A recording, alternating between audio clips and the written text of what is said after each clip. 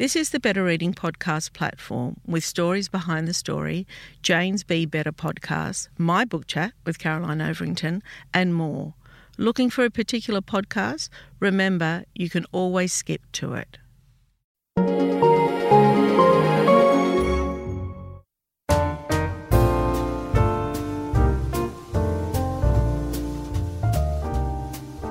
Welcome to the Better Reading Podcast, Stories Behind the Story, brought to you by Belinda Audio.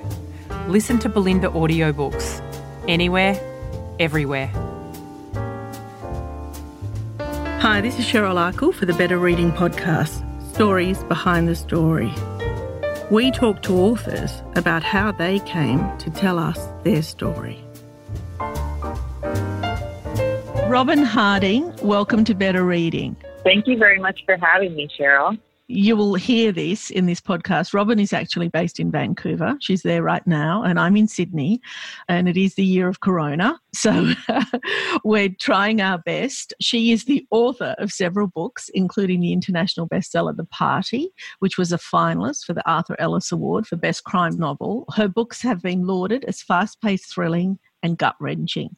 Her latest novel, The Swap, is a riveting tale about the toxic relationships between two couples after a night of sexual shenanigans and the manipulative teenager with an explosive secret at the centre of it all. Welcome, Robin. Now, I'm really looking forward to this conversation. Tell me how you came to writing. Where did you grow up? Where was it that the love of writing came? Because you're not only writing novels, but you're also writing screenplays as well, or you were. Tell me how your career launched and where you grew up and how you came to writing. Well, I grew up in a very small town in the northern part of British Columbia, very much a logging town, a lot of pulp mills, very Canadian experience. And honestly, I'd say I fostered my imagination because it was kind of boring, like we only had 2 TV channels. We had a lot of animals around. I spent a lot of time in my head. And so it was sort of a natural thing for me, writing. And, I excelled at it at school.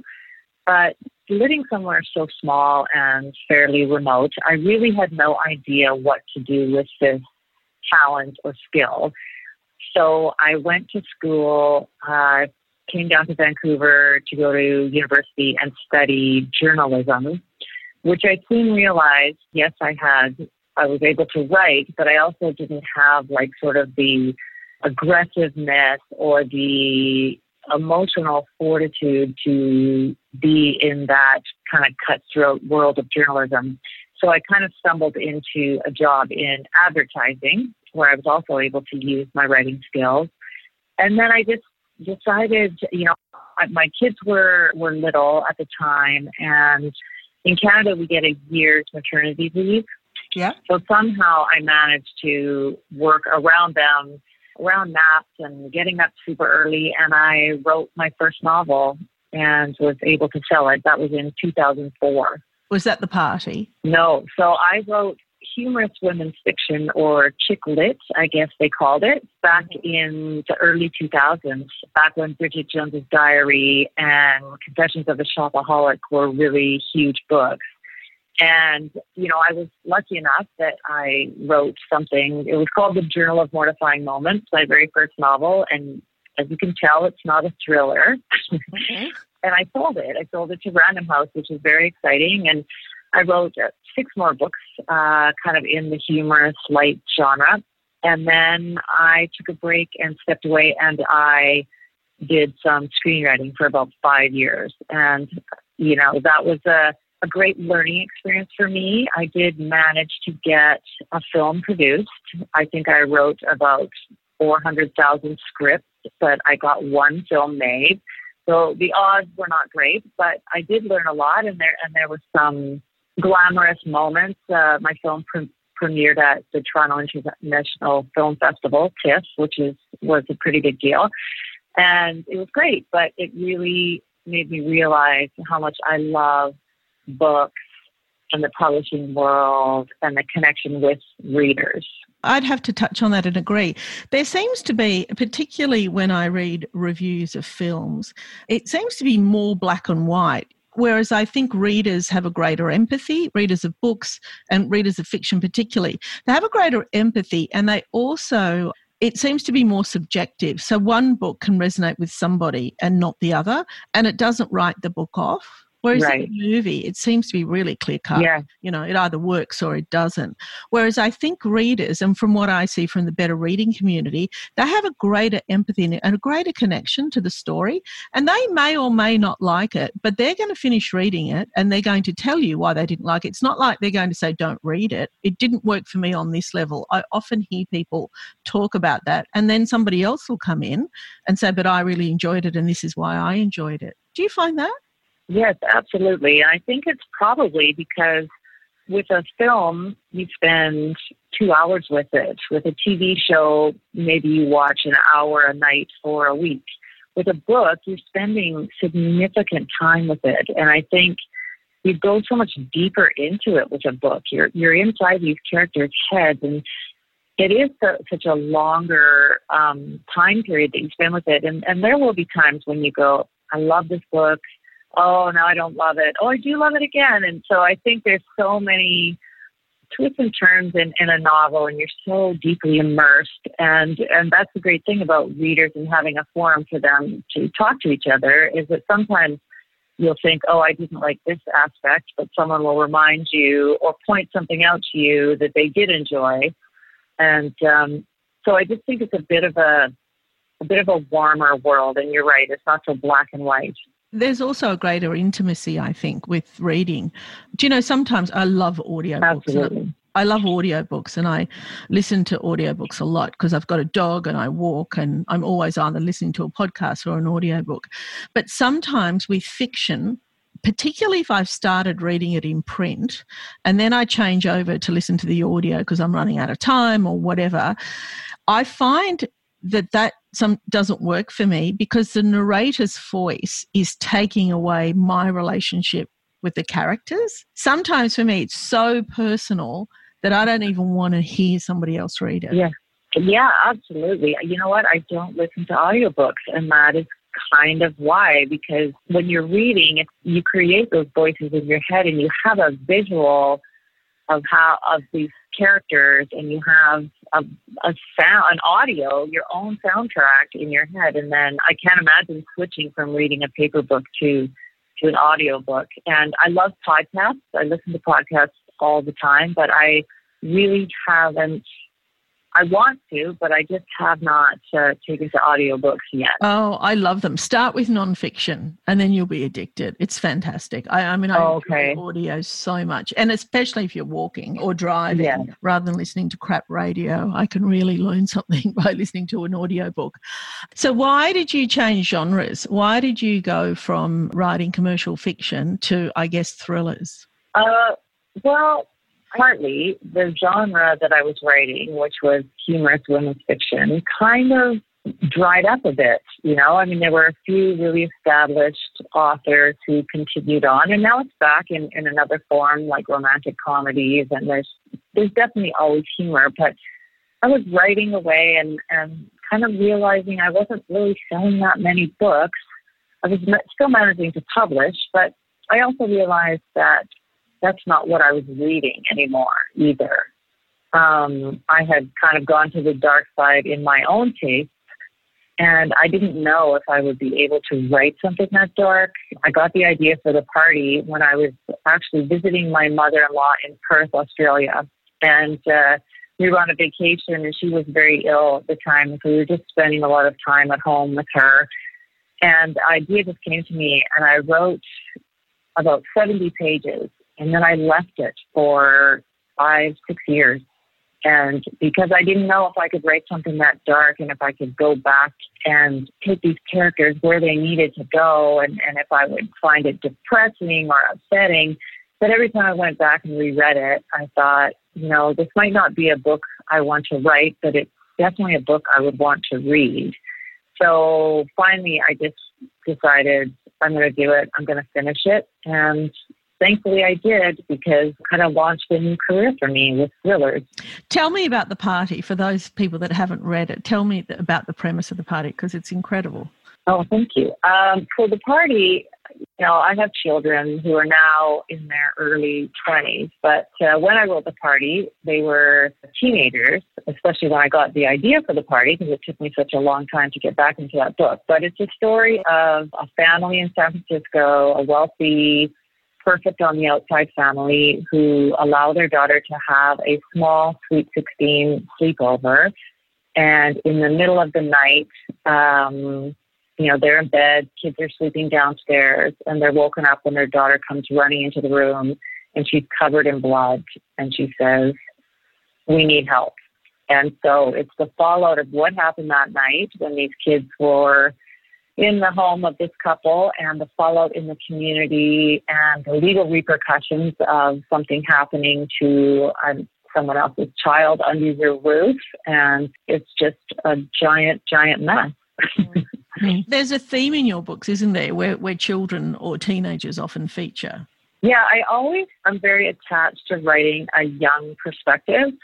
And I think I just like to, they're still very adult books, but I do always like to have a perspective from someone who is less jaded and less experienced and a little bit more naive. And I just think it's a really interesting way to look at situations. And my editors now, they feel that I'm really strong at writing young women, so they really encourage me to always include that point of view in anything I write. Because it does read with a very authentic voice, I think. So tell me... Thank you. Maybe it's because I have a daughter.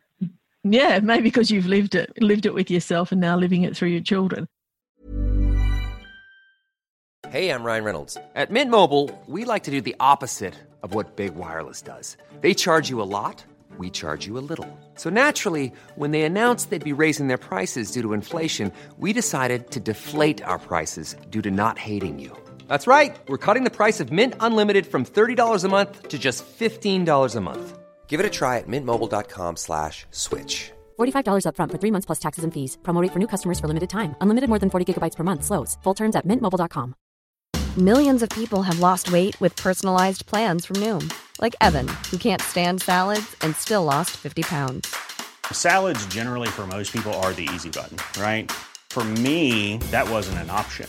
I never really was a salad guy. That's just not who I am. But Noom worked for me. Get your personalized plan today at Noom.com. Real Noom user compensated to provide their story. In 4 weeks, the typical Noom user can expect to lose 1 to 2 pounds per week. Individual results may vary. Tell me about your latest novel, The Swap. So The Swap is about two attractive couples who one night after taking some magic mushrooms, they decide to swap partners. And they think it will be a harmless, night of fun, but it completely upends their lives, thanks in large part to an obsessive teenager who knows far too much about what the adults are up to. It's a tough one. I found it very compelling, but I was so irritated with some of the characters. I was like, oh my God. When you're writing characters, does some of those characters, even though you're writing them, irritate you? Not really. I have a lot of fun writing these people, and it's kind of become my trademark that all my characters are so unlikable. And in this case, I thought, I've done it. I've created a really nice, likable character in Jamie, who is one of the women who, it partakes in the couple swap. And then my editor read it and goes, I don't like her. And I was like, what? She's so nice. And she's like, no, she isn't. And so we tried to make her nicer, but it just, all my characters are always going through such messed up stuff. It brings out the worst in them, Yeah. So maybe they're nice people originally, but there's just all the strife and drama brings out their ugly side. So I actually have a ton of fun writing it. Yeah, well, it's what we were saying earlier, right? So you've read it, you think that she's nice, and your editor's read it and she thinks it's not nice. And again, it's reader's perspective, right? That's just the way it is. I love that. Oh, thank you. So are you on to a next book? Do you write a book a year? How frequently do you write? Yes, so I am writing another book right now, and I do write a book a year. I actually, after the swap, I thought perhaps I would take a break and have a year off. So I had pitched an idea to my editors, and they said yes, that they wanted it. But I told my agent, can you please tell them that I would like to publish it in 2022 instead of 2021? Because the pandemic hit, and I just could not focus. And, I was sitting around making puzzles and watching the news and probably drinking too much wine and eating too much chocolate and thinking, I've got an extra year. And then suddenly my publisher came back and said, no, we want you to publish it summer 2021. So suddenly I had a significant deadline, which there's nothing like a little pressure to get the creativity flowing. So I am working on that now, and I'm maybe halfway through a first draft. A lot of people, we've been recording podcasts throughout the pandemic, and in the past, I'd only do them face to face. But now we're recording, like I'm talking to you, you're in Vancouver and I'm in Sydney.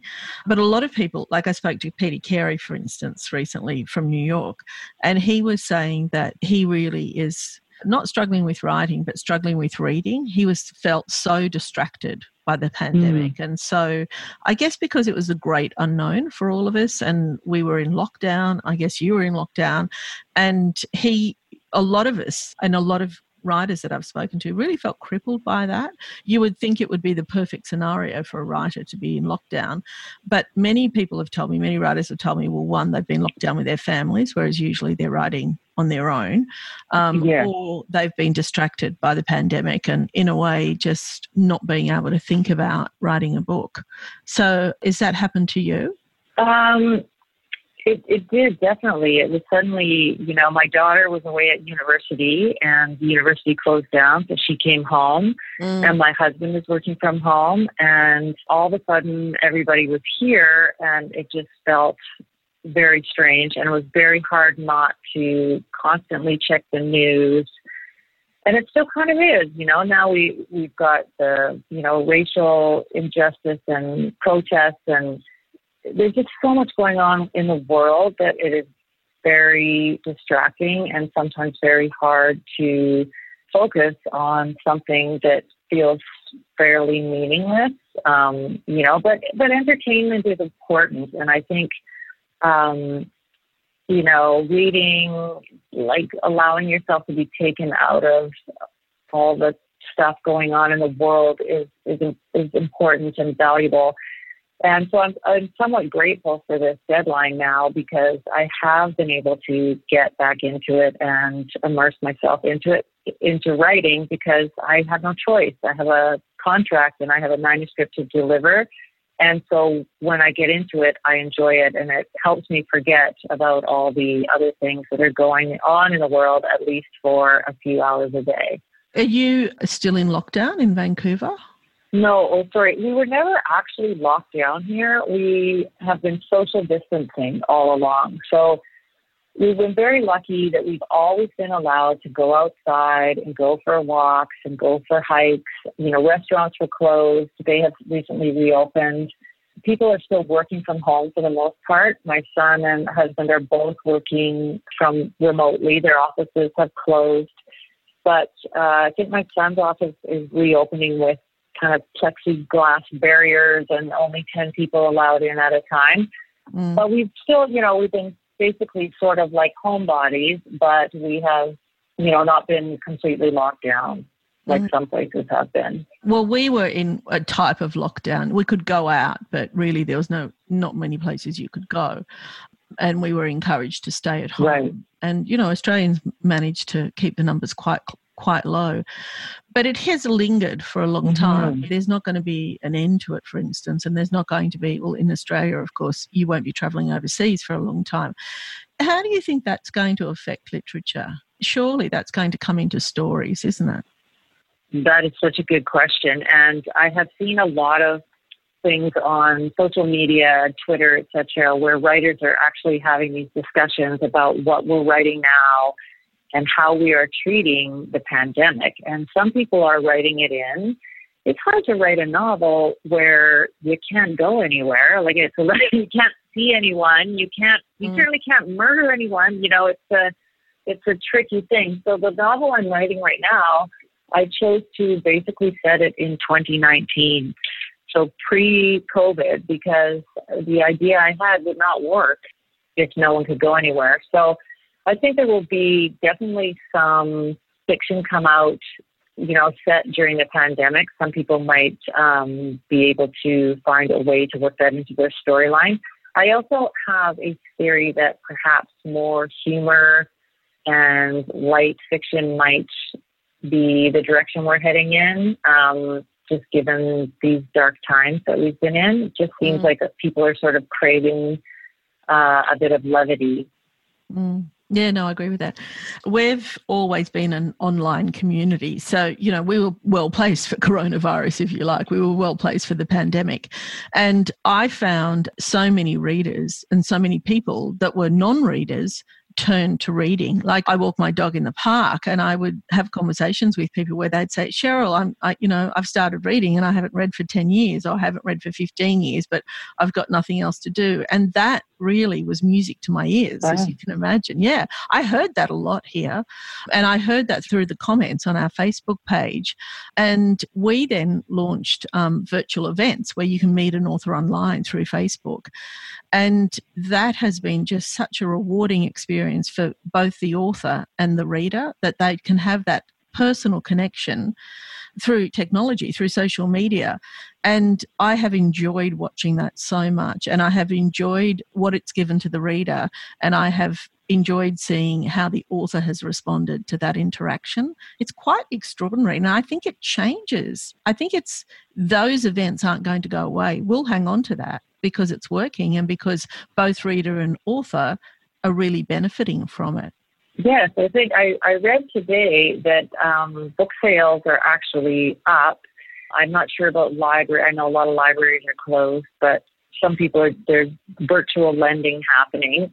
And yeah, like launching a book during this time of social distancing, I've been doing significantly more Instagram lives and Facebook Q&As and Zoom book clubs and kind of having more opportunity to chat and answer questions. And I don't know, maybe some people do this all the time, like even during no pandemic when you can go out and tour, but I never tour anyway because I live so far away from everything. So social media, I feel like I'm actually busier with this book launch than I would normally be. And have you enjoyed the process? Yes, it's great. And I love connecting with readers, and there's such a great supportive community of book bloggers and Instagrammers, and who really get so excited and they're so supportive and, sharing their platform with all of us who are stuck at home in our offices. And it's been really nice. My only thing is I got so used to not wearing any makeup or, looking remotely presentable. And then I'm like, oh, God, I better put makeup on. I better do my hair. Yeah. Do you know, I have an observation with social media because, I'm looking at it every day for work. People talk about the negativity, the trolling, how terrible certain social media platforms can be. But I've got to tell you, I'm so lucky that with Better Reading that I would say 99.9% of our transactions, our comments, our, whatever we do with readers is positive. And I find that not just in our business, but in all the social media business that I see about books and reading. I feel that it is really almost always a very, very positive transaction, if you like. Yes, I would agree. And I think that is the book world. If someone asked me about this, in the SWAT, one of the women is a disgraced social media influencer who, was selling products and getting sponsorships and getting paid to go on trips and to festivals, et cetera, et cetera. And I had to research that because my experience with social media has been really quite positive. The book world and readers and people who promote and help, spread the word about books are really, really lovely and warm and inviting. But there is another side to it when you get into some of these influencers and how quickly people turn on them. And, so I did a lot of research into that. And I'm very fortunate to be back in my book bubble where people are kind and, usually very positive. It takes us back to the beginning of our conversation. Now, listen, we've got to go soon, but I am going to ask you we touched on it a little bit, but what's your relationship with Australia? Well, I consider myself an honorary Australian because my husband is from Perth and my kids are dual citizens, both Canadian and Australia. And I lived in Perth for I can't remember if I was 2 months shy of getting my citizenship, but I sold my first book and ended up coming back in order to be there for the North American launch. So I'm almost an Australian citizen. So I kind of feel, of all other countries other than Canada, my greatest connection is by far with Australia. So I'm so delighted that my books are being published there and that I have readers there. You certainly do. Thank you, Robin Harding. Thank you so much for your time, and it was wonderful to chat with you. Thank you very much, Cheryl.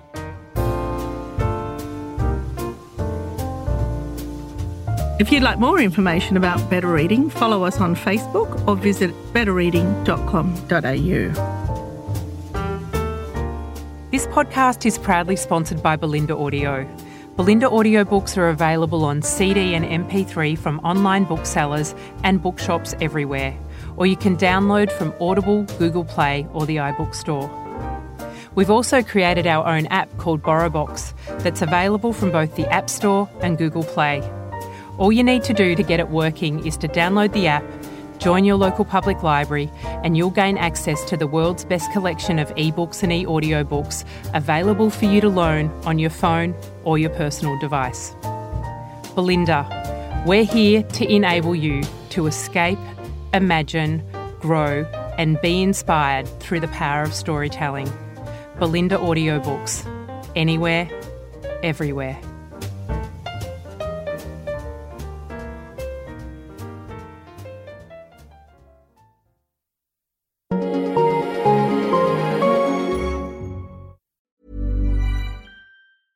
Hey, it's Paige DeSorbo from Giggly Squad. High quality fashion without the price tag. Say hello to Quince. I'm snagging high-end essentials like cozy cashmere sweaters, sleek leather jackets, fine jewelry, and so much more. With Quince being 50 to 80% less than similar brands. And they partner with factories that prioritize safe, ethical, and responsible manufacturing. I love that. Luxury quality within reach. Go to quince.com/style to get free shipping and 365-day returns on your next order. Quince.com/style. If you enjoyed this podcast, leave us a review and check out the other podcasts on the Better Reading Network.